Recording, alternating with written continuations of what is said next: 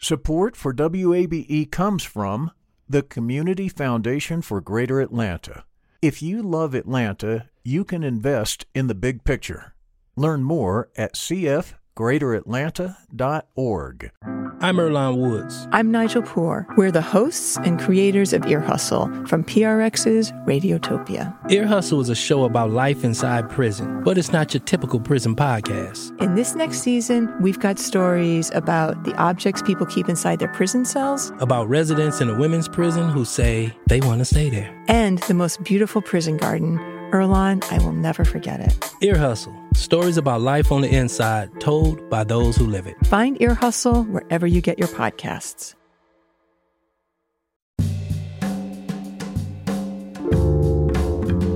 From WABE in Atlanta, welcome to this Thursday edition of Closer Look. I'm Rose Scott.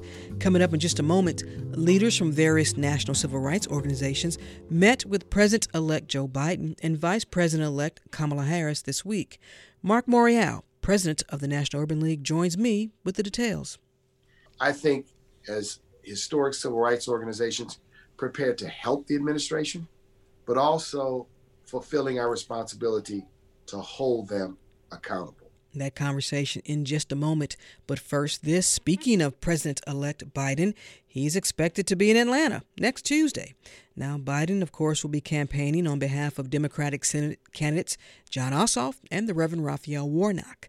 Meanwhile, Vice President Mike Pence is in Augusta, Georgia today, of course, for Georgia's Republican Senators David Perdue and Kelly Loeffler. And as campaigning continues for the runoff races in January, now comes the Georgia Republican caucus pushing for changes related to the state's voting system. In a letter this week, the caucus called to, quote, outlaw ballot drop boxes, also put an end to absentee voting, as they put it, quote, without cause. The GOP group is urging state election officials to investigate what they call fraudulent election activities in Georgia. Of course, Georgia's election officials, and that includes Secretary of State Brad Raffensperger, have repeatedly disputed claims of any widespread election fraud. Closer Look reached out to the Georgia Republican caucus to appear on the program. We have not received a response as of airtime. In other news, yesterday, the U.S. passed another sobering milestone in the coronavirus pandemic. The nation recorded the highest daily death toll to date.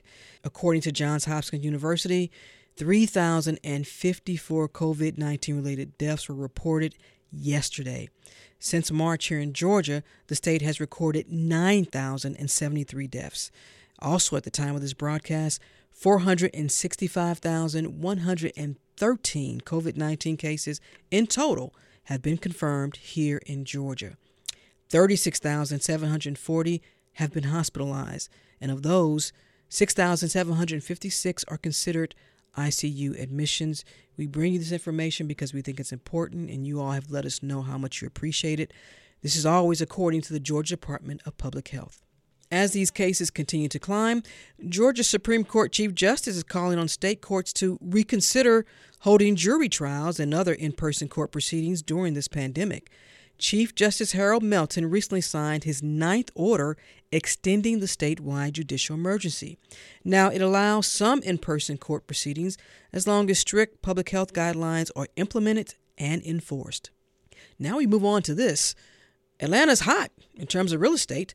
A new report from the Urban Land Institute and PwC forecasts how the pandemic will affect real estate trends heading into 2021, and Atlanta is in the mix.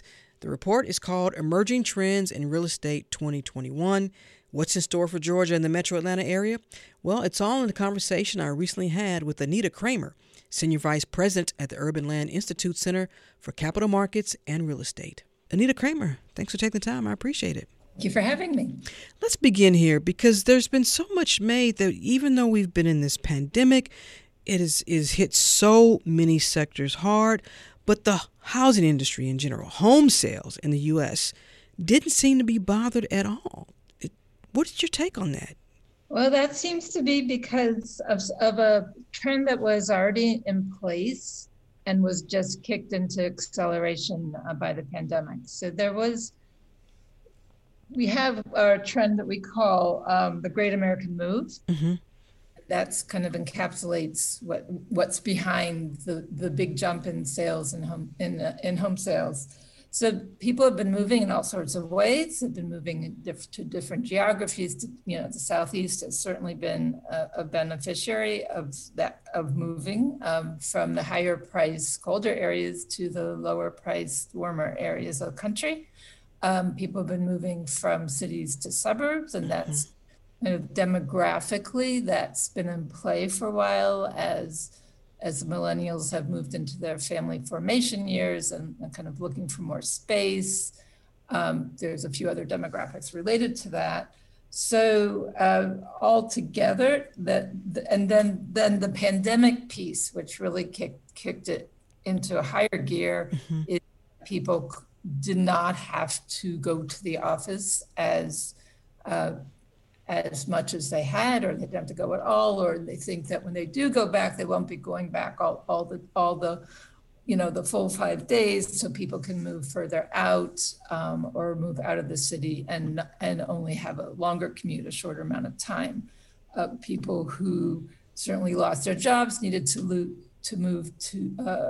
move out of the higher price cities. So there are all kinds of move back to their families. Maybe their families then needed a bigger place. Just so many different things were happening, but the seeds were already there prior to the pandemic. And Anita, I want to look at your top 10 real estate markets for 2021. Now, Atlanta was not in this top 10, but we are included in your top 25. I want to start with looking at Raleigh-Durham, North Carolina. What makes this the top real estate market for 2021? And I also want to compare that to a city like Atlanta. What is it about Raleigh? I want to point out that Atlanta it sits there as number 11, as you noticed. So I would not go to the top 25 when talking about Atlanta. I'd say Atlanta's sitting there at number 11, but that the scores of so of course I have access to what the actual ratings. Yeah, you do. I did some math, and so what people do is rate the overall prospects for investment and development, and we average them, and it's on a 1 to 5 scale, and we take the ratings in descending order, so that becomes the ranking. Gotcha. Look at the actual ratings. The top 15, the top 20 are really tightly rated. Okay. So Atlanta, I think, is within, it's like 91% of its ratings, 91% of the highest rating.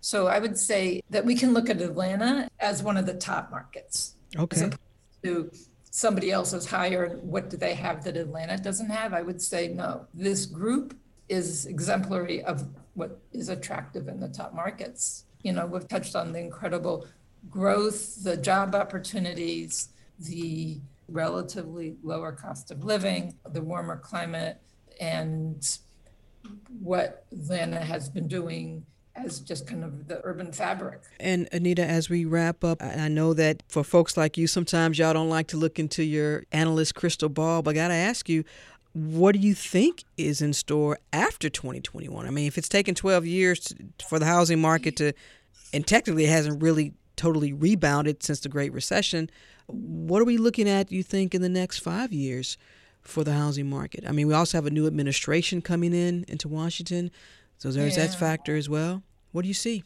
So first, can I just address the slow growth of the housing market over the last 10 years that you referenced again? What was happening during that time was that multifamily became the darling of the housing development. It wasn't that housing wasn't being built, but it wasn't family housing. And part of that also goes back to during the recession, people were not buying land, and then it became a competitive game and it was hard to get control of land. So there's some complexities there. But okay, looking forward the next 5 years, I would say there's a couple of things to note. On one hand, something we noted last year is that this coming decade was expected to be a slower growth decade anyways. Than the last 10 years. The last 10 years, the cities exploded. It really was explosive growth and recovery than a growth period. So the expectation was to be slower growth anyways. So in the next 5 years, it's going to be slower growth altogether. I think cities will experience slower growth while the suburbs will experience a bit higher growth. You will see the suburbs kind of be a little bit more of the focus of activity. Wow. And that would be having to do with the demographics as well as kind of the work from home impact even if it's only some of the time.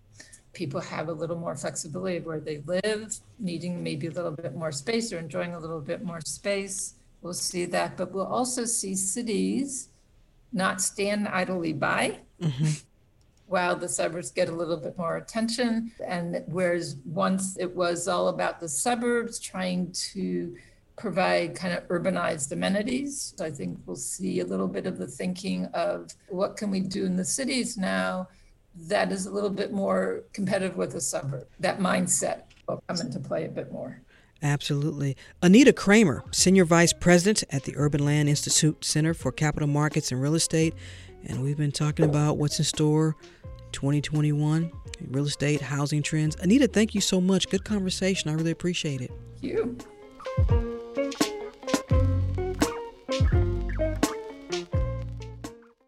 Support for WABE comes from the Community Foundation for Greater Atlanta. You can go beyond giving to impact. Learn more at cfgreateratlanta.org.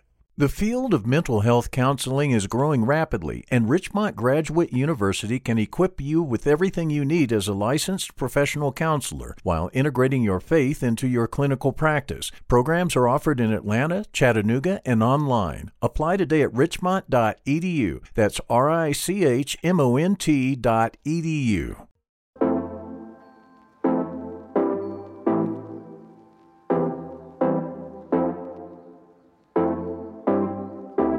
And Closer Look continues now here on 90.1 WABE. This is Atlanta's Choice for NPR. I'm Rose Scott. President-elect Joe Biden continues to assemble his administration with some familiar names. Biden plans to nominate Ohio Representative Marcia Fudge to lead the Department of Housing and Urban Development. And also, here's a familiar name, Tom Vilsack, to the U.S. Department of Agriculture, a role Vilsack held in the Obama administration. And Biden is expected to name his choice for U.S. Attorney General soon. Now, prior to the election, Biden pledged to assemble an ethnically diverse administration. Well, this week, civil rights leaders from various organizations met with President-elect Biden and Vice President-elect Kamala Harris as it relates to all of these appointments, as well as some other issues. Mark Morial is the president and CEO of the National Urban League. He was a part of the meeting. He joins me now. Thank you so much for taking the time. I really appreciate it. Hey, great to be with you, Rose. Let's get some clarity. You all did have an opportunity to meet with Biden and Harris. We had 7 of us, 7 leaders of historic civil rights organizations, spent about an hour and 45 minutes with the president-elect and the vice president-elect to discuss a range of issues. It's fair to say that the meeting was requested the day after it became apparent that he would win the election.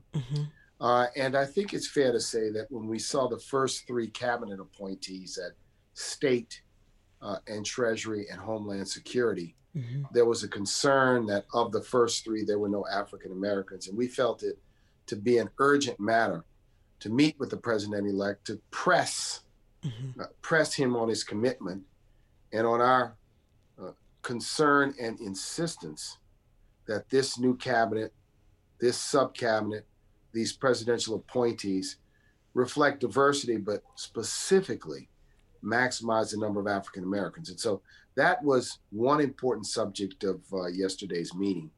We also talked about those things we thought were necessary in the first 100 days, and those things we thought are crucial from a long-term standpoint. So it was a robust, candid, frank, passionate conversation about all of the above issues. The 7 of us engaging with both the president-elect, the vice president-elect, as well as new assistant to the president, Cedric Richmond, the congressman from New Orleans. So that being said, and since when you all asked for the meeting, and then there have been a lot of appointments and selections, and how would you assess then right now the diversity of President-elect Biden's selections? So I would lift up the appointment of General Austin, Lloyd Austin, who become the new Secretary of Defense, along with the impending appointment of Representative Marcia Fudge of Ohio to become the new HUD Secretary, as being important, if you will, appointments that have occurred just really in the last 36 to 48 hours. The appointment of Cecilia Rouse, Dr. Cecilia Rouse, who become the chair of the President's Council of Economic Advisors, is also one I would lift up as being significant. And the appointment of Ambassador Linda Thomas Greenfield, who represent the United States of the United Nations, is also being a significant, if you will, appointment by President-elect Biden. It is important from my perspective that we don't give midterm reports. We'll judge the president's cabinet when all of the nominees are in place, when the senior staff is in place, when the sub-cabinet is in place. But it's important to recognize that the president-elect reaffirmed, I think with a great deal of passion, his commitment to have a historic cabinet that looked like the nation and that beat the prior high water marks for both Blacks and Latinos in the cabinet of the United States. So, he reaffirmed that commitment. That, I think, is an important takeaway from the meeting. I mean, we remain, I think, as historic civil rights organizations, prepared to help the administration, but also fulfilling our responsibility to hold them accountable. I'm curious, did Vice President-elect Kamala Harris offer any assurances as well? Of course, she's been a long champion of cabinet diversity, a long champion of the need for there to be immediate action on issues like criminal justice reform and voting. It was good to have her present in the meeting. I think it'll be important that she be present in all of the upcoming meetings that we're going to hold over the next several years. There is another position within the Biden administration that we need to talk about, and that is U.S. Attorney General. Now, he is expected to name his choice soon, but it could be, we're hearing Doug Jones, but we're also hearing some other names. Even if you don't have a specific pick, what is your hope in terms of... I've heard the name Doug Jones. I've heard the name Sally Yates. I've heard the name Tony West. I've heard the name Deval Patrick, to name four names. I'll offer my own view. So my own view would be that to have an attorney general that both had the professional qualifications as a great civil rights focused lawyer and who also had the lived experiences of Black America would be the ideal attorney general. Now, that would be the ideal attorney general. We are insistent that whoever is named have a record when it comes to civil rights enforcement, civil rights, if you will, advocacy, because the attorney general should not be seen as simply the chief law enforcement officer of the United States. The attorney general is the head of the Department of Justice and is also the nation's chief justice officer. And that role has, in prior administration, certainly in the outgoing administration, been for the most part forgotten. And so we need an attorney general with the gravitas, with the strength of voice, with the fortitude to be able to repair a damaged Justice Department, a damaged Civil Rights Division, and a basically retrenchment on the department's responsibilities to protect and pursue justice in this nation and enforce the nation's civil rights laws. So that's paramount in a new attorney general. And I think I also want an attorney general who recognizes the need for diversity at the assistant attorney general level and in the upper ranks of the Justice Department across the board. Remember, you have DEA, you have ATF, you have FBI, you have a number of important bureaus, sub-agencies, and responsibilities within the Justice Department. And so it is so critical. It is so crucial. It's so necessary. I would like to see an African-American attorney general.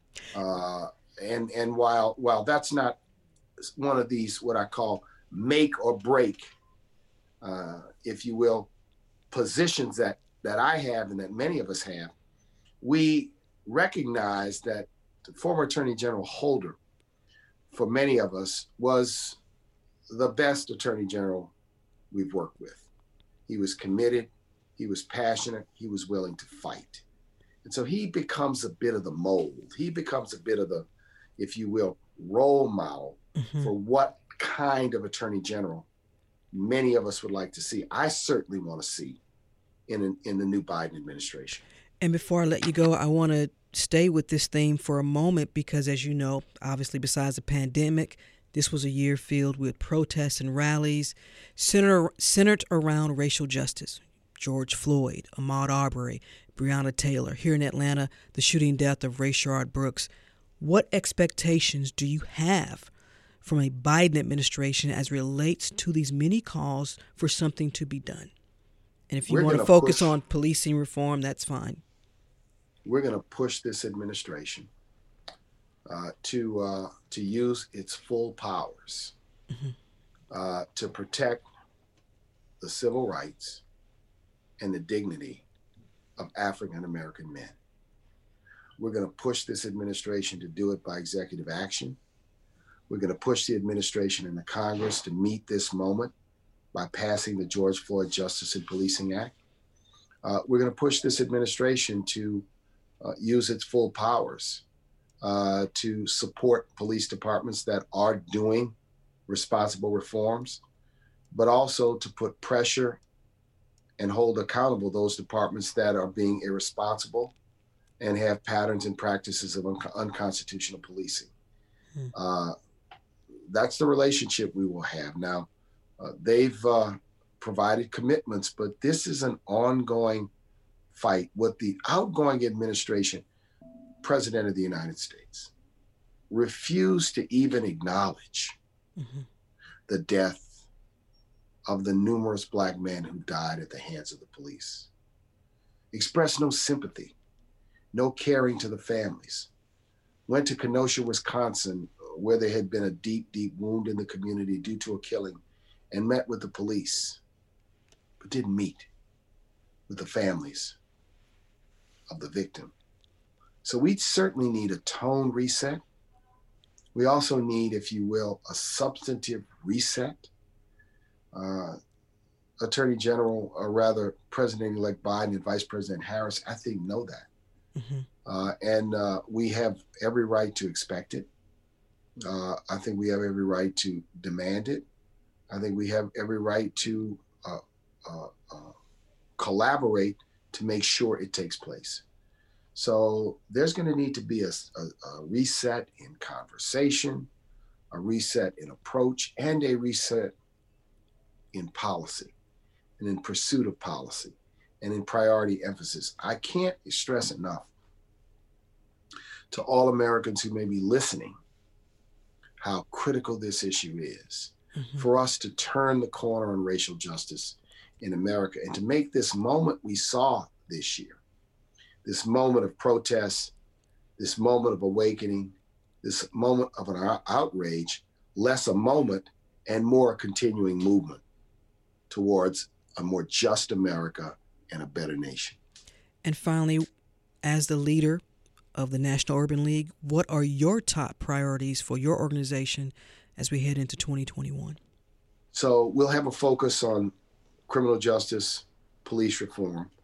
We'll have a focus on economic recovery and closing the racial wealth gap. We'll have a focus on continuing efforts at COVID response. And we'll have a focus on schooling and education. Our kids have taken a tremendous hit.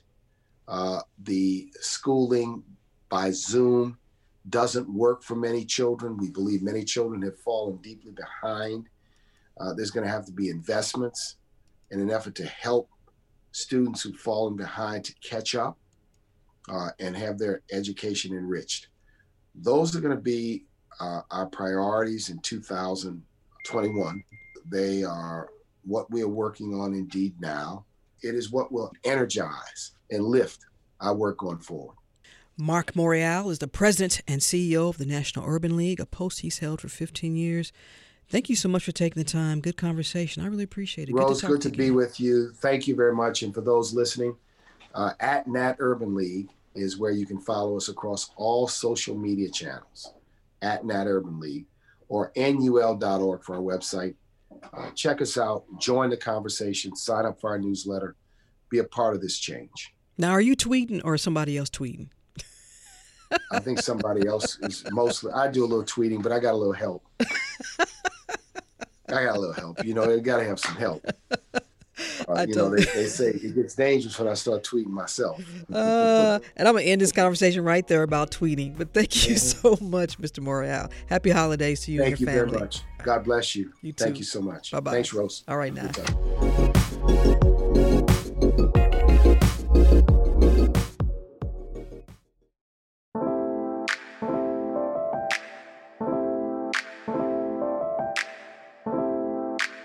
And Closer Look continues now here on 90.1 WABE, Atlanta's Choice for NPR. I'm Rose Scott. 2 local entities are the recipients of a grant that includes much more than money. It's through Bank of America, and each year 2 nonprofits from 50 cities throughout the U.S. are chosen for the Bank of America Neighborhood Builders Award. Now, along with the $200,000 grant, there's a year of leadership training for an executive director and an emerging leader. And also, they get access to a network of peer organizations across the U.S. that will allow the nonprofits to expand their impact and increase their access to capital. So, Closer Look producer LaShawn Hudson spoke with Bank of America's Atlanta Market President, Wendy Stewart. And she talked about the Neighborhood Builders Program as being very competitive, but she also said a selection committee selects awardees based on their proposals and commitment to addressing many issues, from economic mobility to creating community development solutions. Take a listen.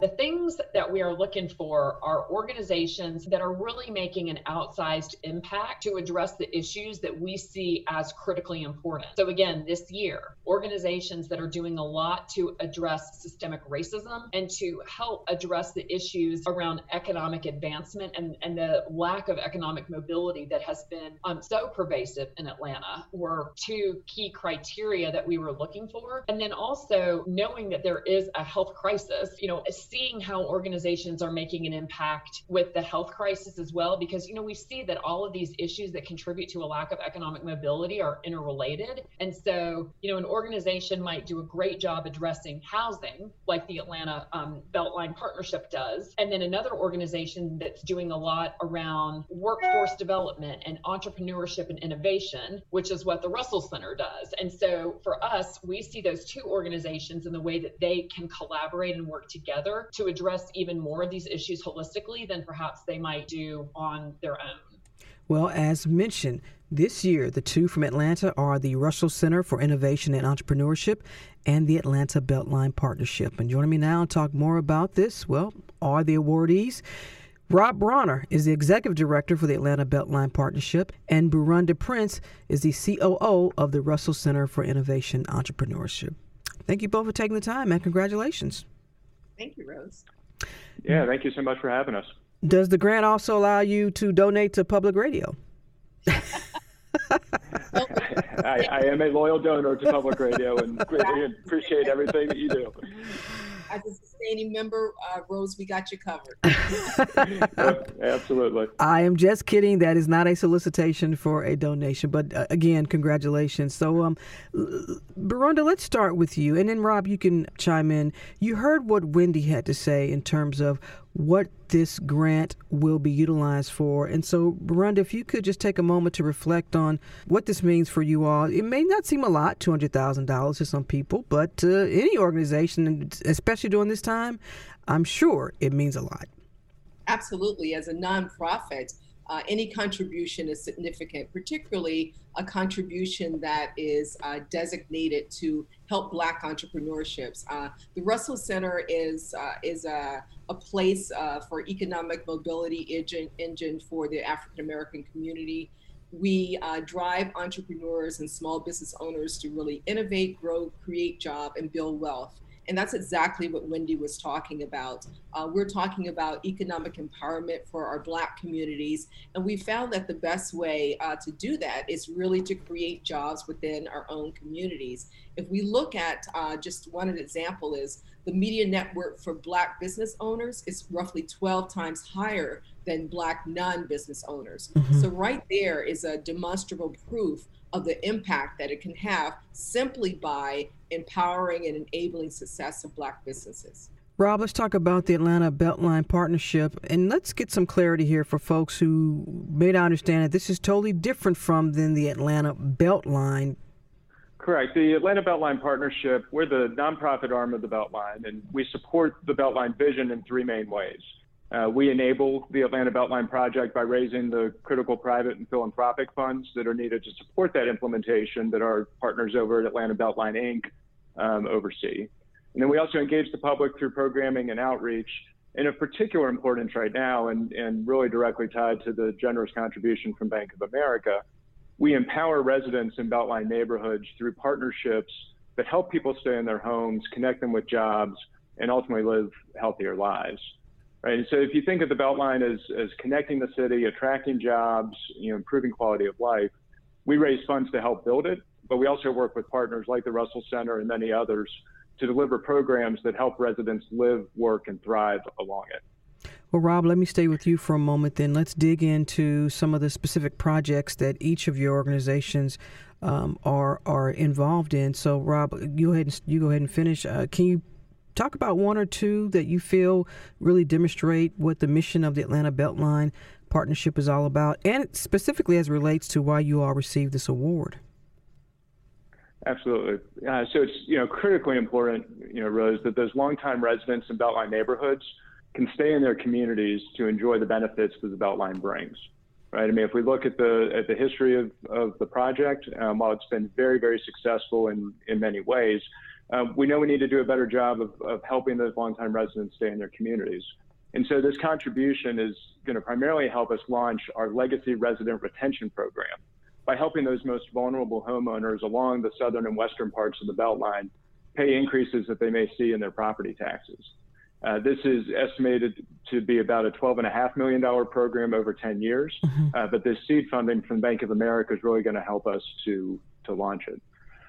We also have a variety of programs that are helping to connect residents with the partners and the resources to stay in their communities. Bank of America has also supported our home empowerment workshops, which we've been doing for a number of years now. But it helps people appeal their property taxes. It helps renters connect with resources through COVID and others that can help them with retention. It can help them even weatherize their homes and lower their ownership costs, as well as making sure that they're taking, key things like homestead exemptions and other cost-reducing measures. And then we also have workforce partnerships. So we have a number of good partners like Strive Atlanta and Juvo Jobs, really helping those Beltline residents, with the Beltline being such a big job generator, helping them get the skills that they need and the pathways to employment. And so it's in areas like that, again, with organizations like the Russell Center, that we really see continued opportunity with this help from Bank of America to grow those programs and reach more residents along the Beltline so that they can benefit ultimately and live, work, and thrive along it. Well, let me stay with you for a moment, Rob. The challenges that you all cannot control. And Rob, there are some issues folks have with the Beltline in terms of displacement. So if you are working toward an initiative to help legacy residents stay in their home or help those residents currently in those areas stay in their neighborhoods that they've grown up in. But at the same time, the Beltline, because of the Beltline, may spur economic development that directly negatively impacts them. How do you grapple with that? Because you have to now, you're working toward initiatives that are, or circumstances that are brought on by the Atlanta Beltline. How do y'all work through that? Yeah, I mean, and Rose, that's a really, really important question and one that we frankly wrestle with every day. It's part of why we are so excited about the investment that Bank of America and others who have made some lead contributions to this fund. I think what what sometimes is lost with the Beltline is that job generator. I mean, Bank of America's belief in the Beltline as a way to help Atlanta recover from the impacts of COVID is critically important. And when you see the 20,000 jobs that have been created to date, the 50,000 that are expected to be generated, and frankly, as the Beltline happens, I mean, those developments that happen create more the way through the tax allocation district actually create more funding that can be used for affordable housing and other things to help people stay in place. And again, our partners at Atlanta Beltline Inc. have really done a tremendous job in creating more affordable housing, and there's more to be made. But it's a citywide effort. It takes public and private and nonprofit resources and partners, right, coming together, because those issues that you bring up are real and are ones that cities all over the country are wrestling with. And we think that we've got with the Beltline a way to actually bring wealth into communities. And so the key then is to, of course, make sure that we connect those residents, help them stay in those communities, and then connect them with the opportunities that are being created. And Beronda, when we talk about these communities and these neighborhoods, which Rob was just referring to, we all know what's happening over on the west side of town. We all know what's happening with economic development. Some call it gentrification. Now, depending on whom you ask, that can be a good thing or a bad thing. How do you all see the Russell Center being that catalyst to spur economic development that really does benefit or will benefit the folks who live in those communities? One of the reasons why we are located where we are in Castleberry Hill. We want to be on the west side where, frankly, we are, our Black and brown communities are, our Black and brown schools are. So it's important for us to be not only in, but of the community.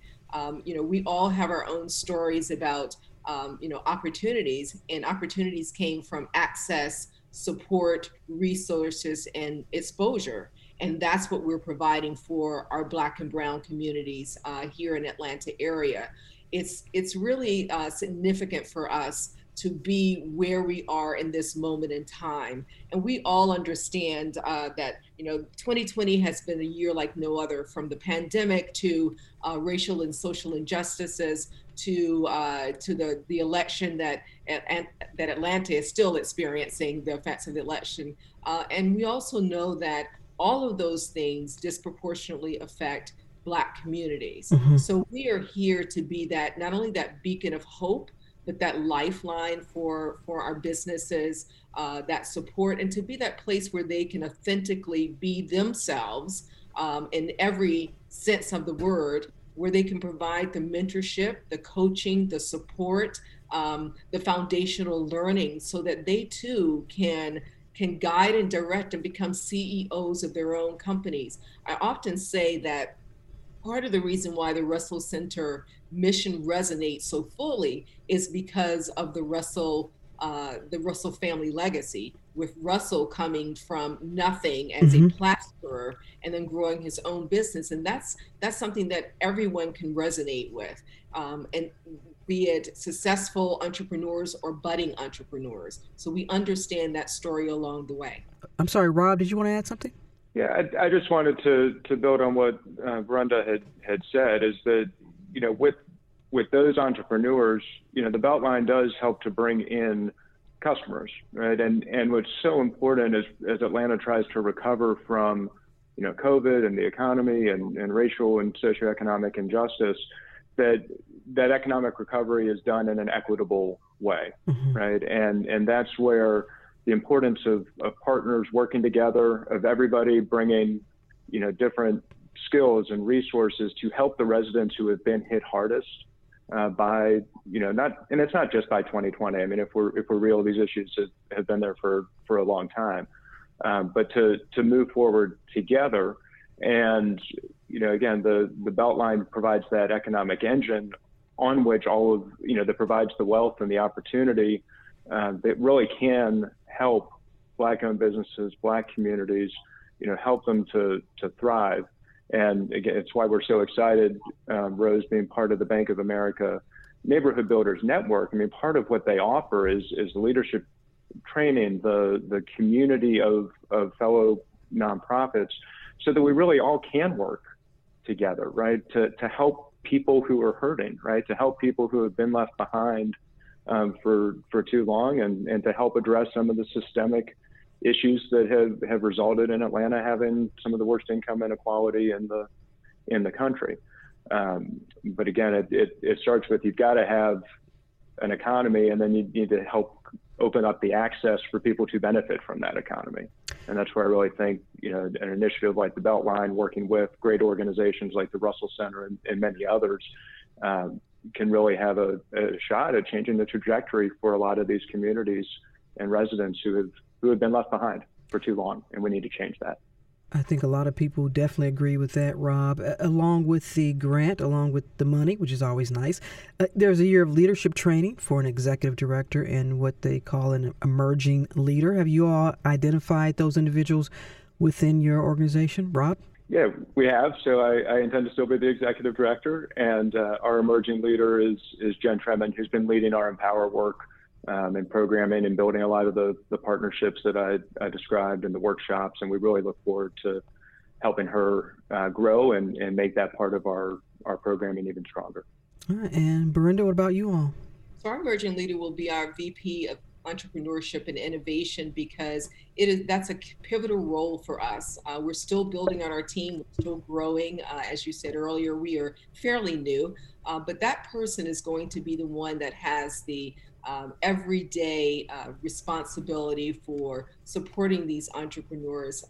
As Rob said, this is a heavy lift for all of us, and we have to bring all of the best of us in terms of our leadership, in terms of our talents, in terms of our skill.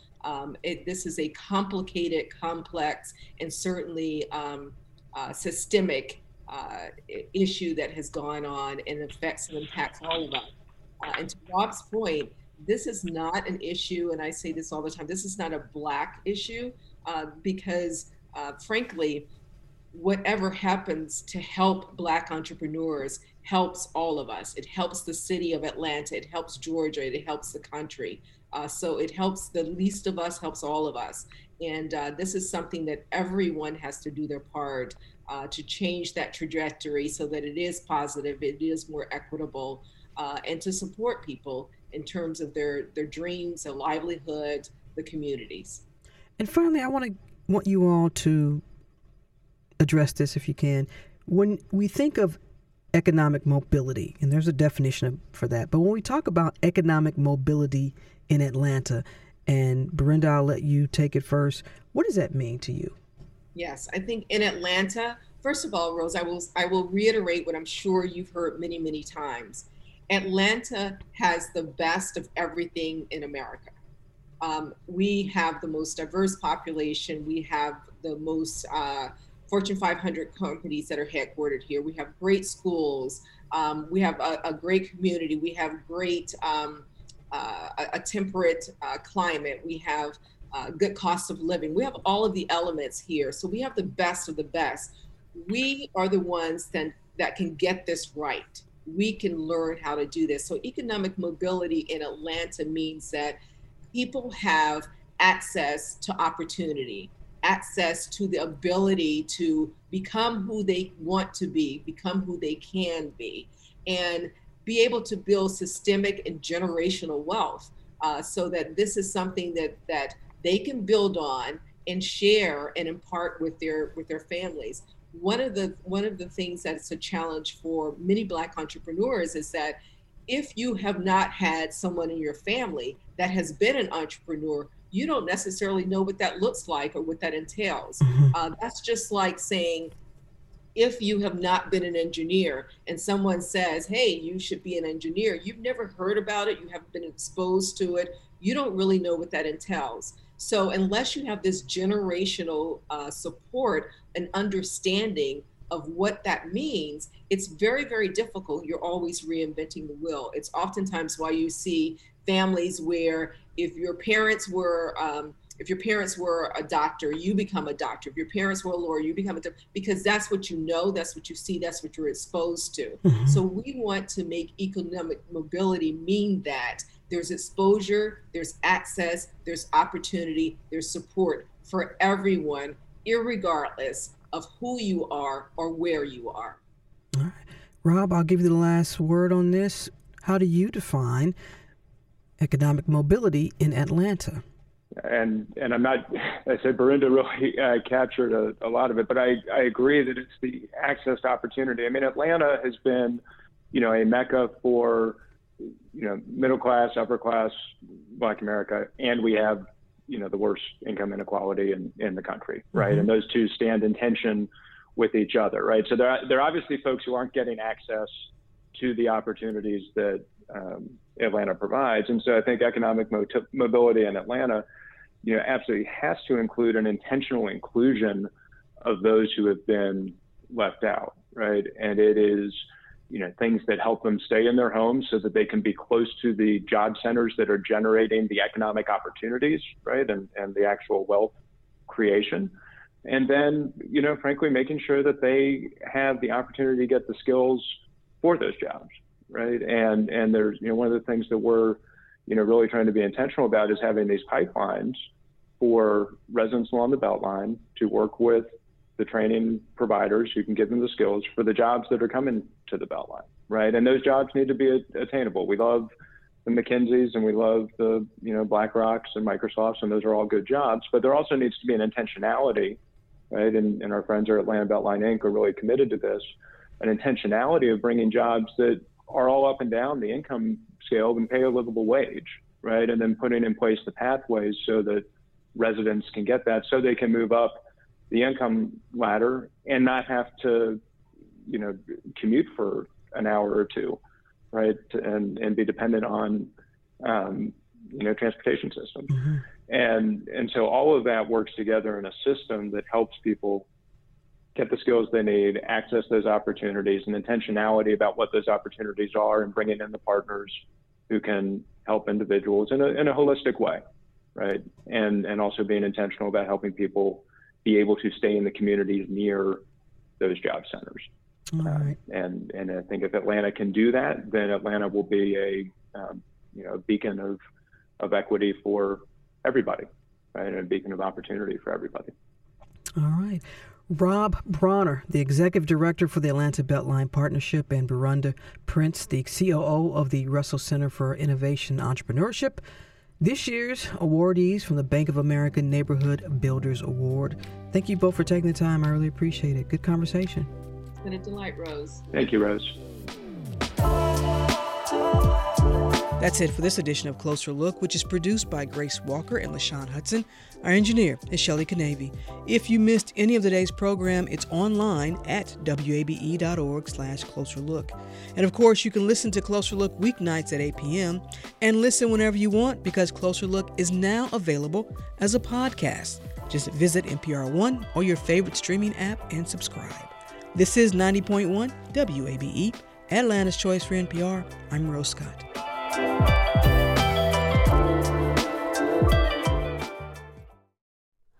Hi, it's Terry Gross, the host of Fresh Air. We bring you in-depth, long-form interviews with actors, directors, musicians, authors, journalists, and more. Listen to our Peabody Award-winning Fresh Air podcast from WHYY and NPR. Local, state, national politics. WABE and NPR have the coverage you need.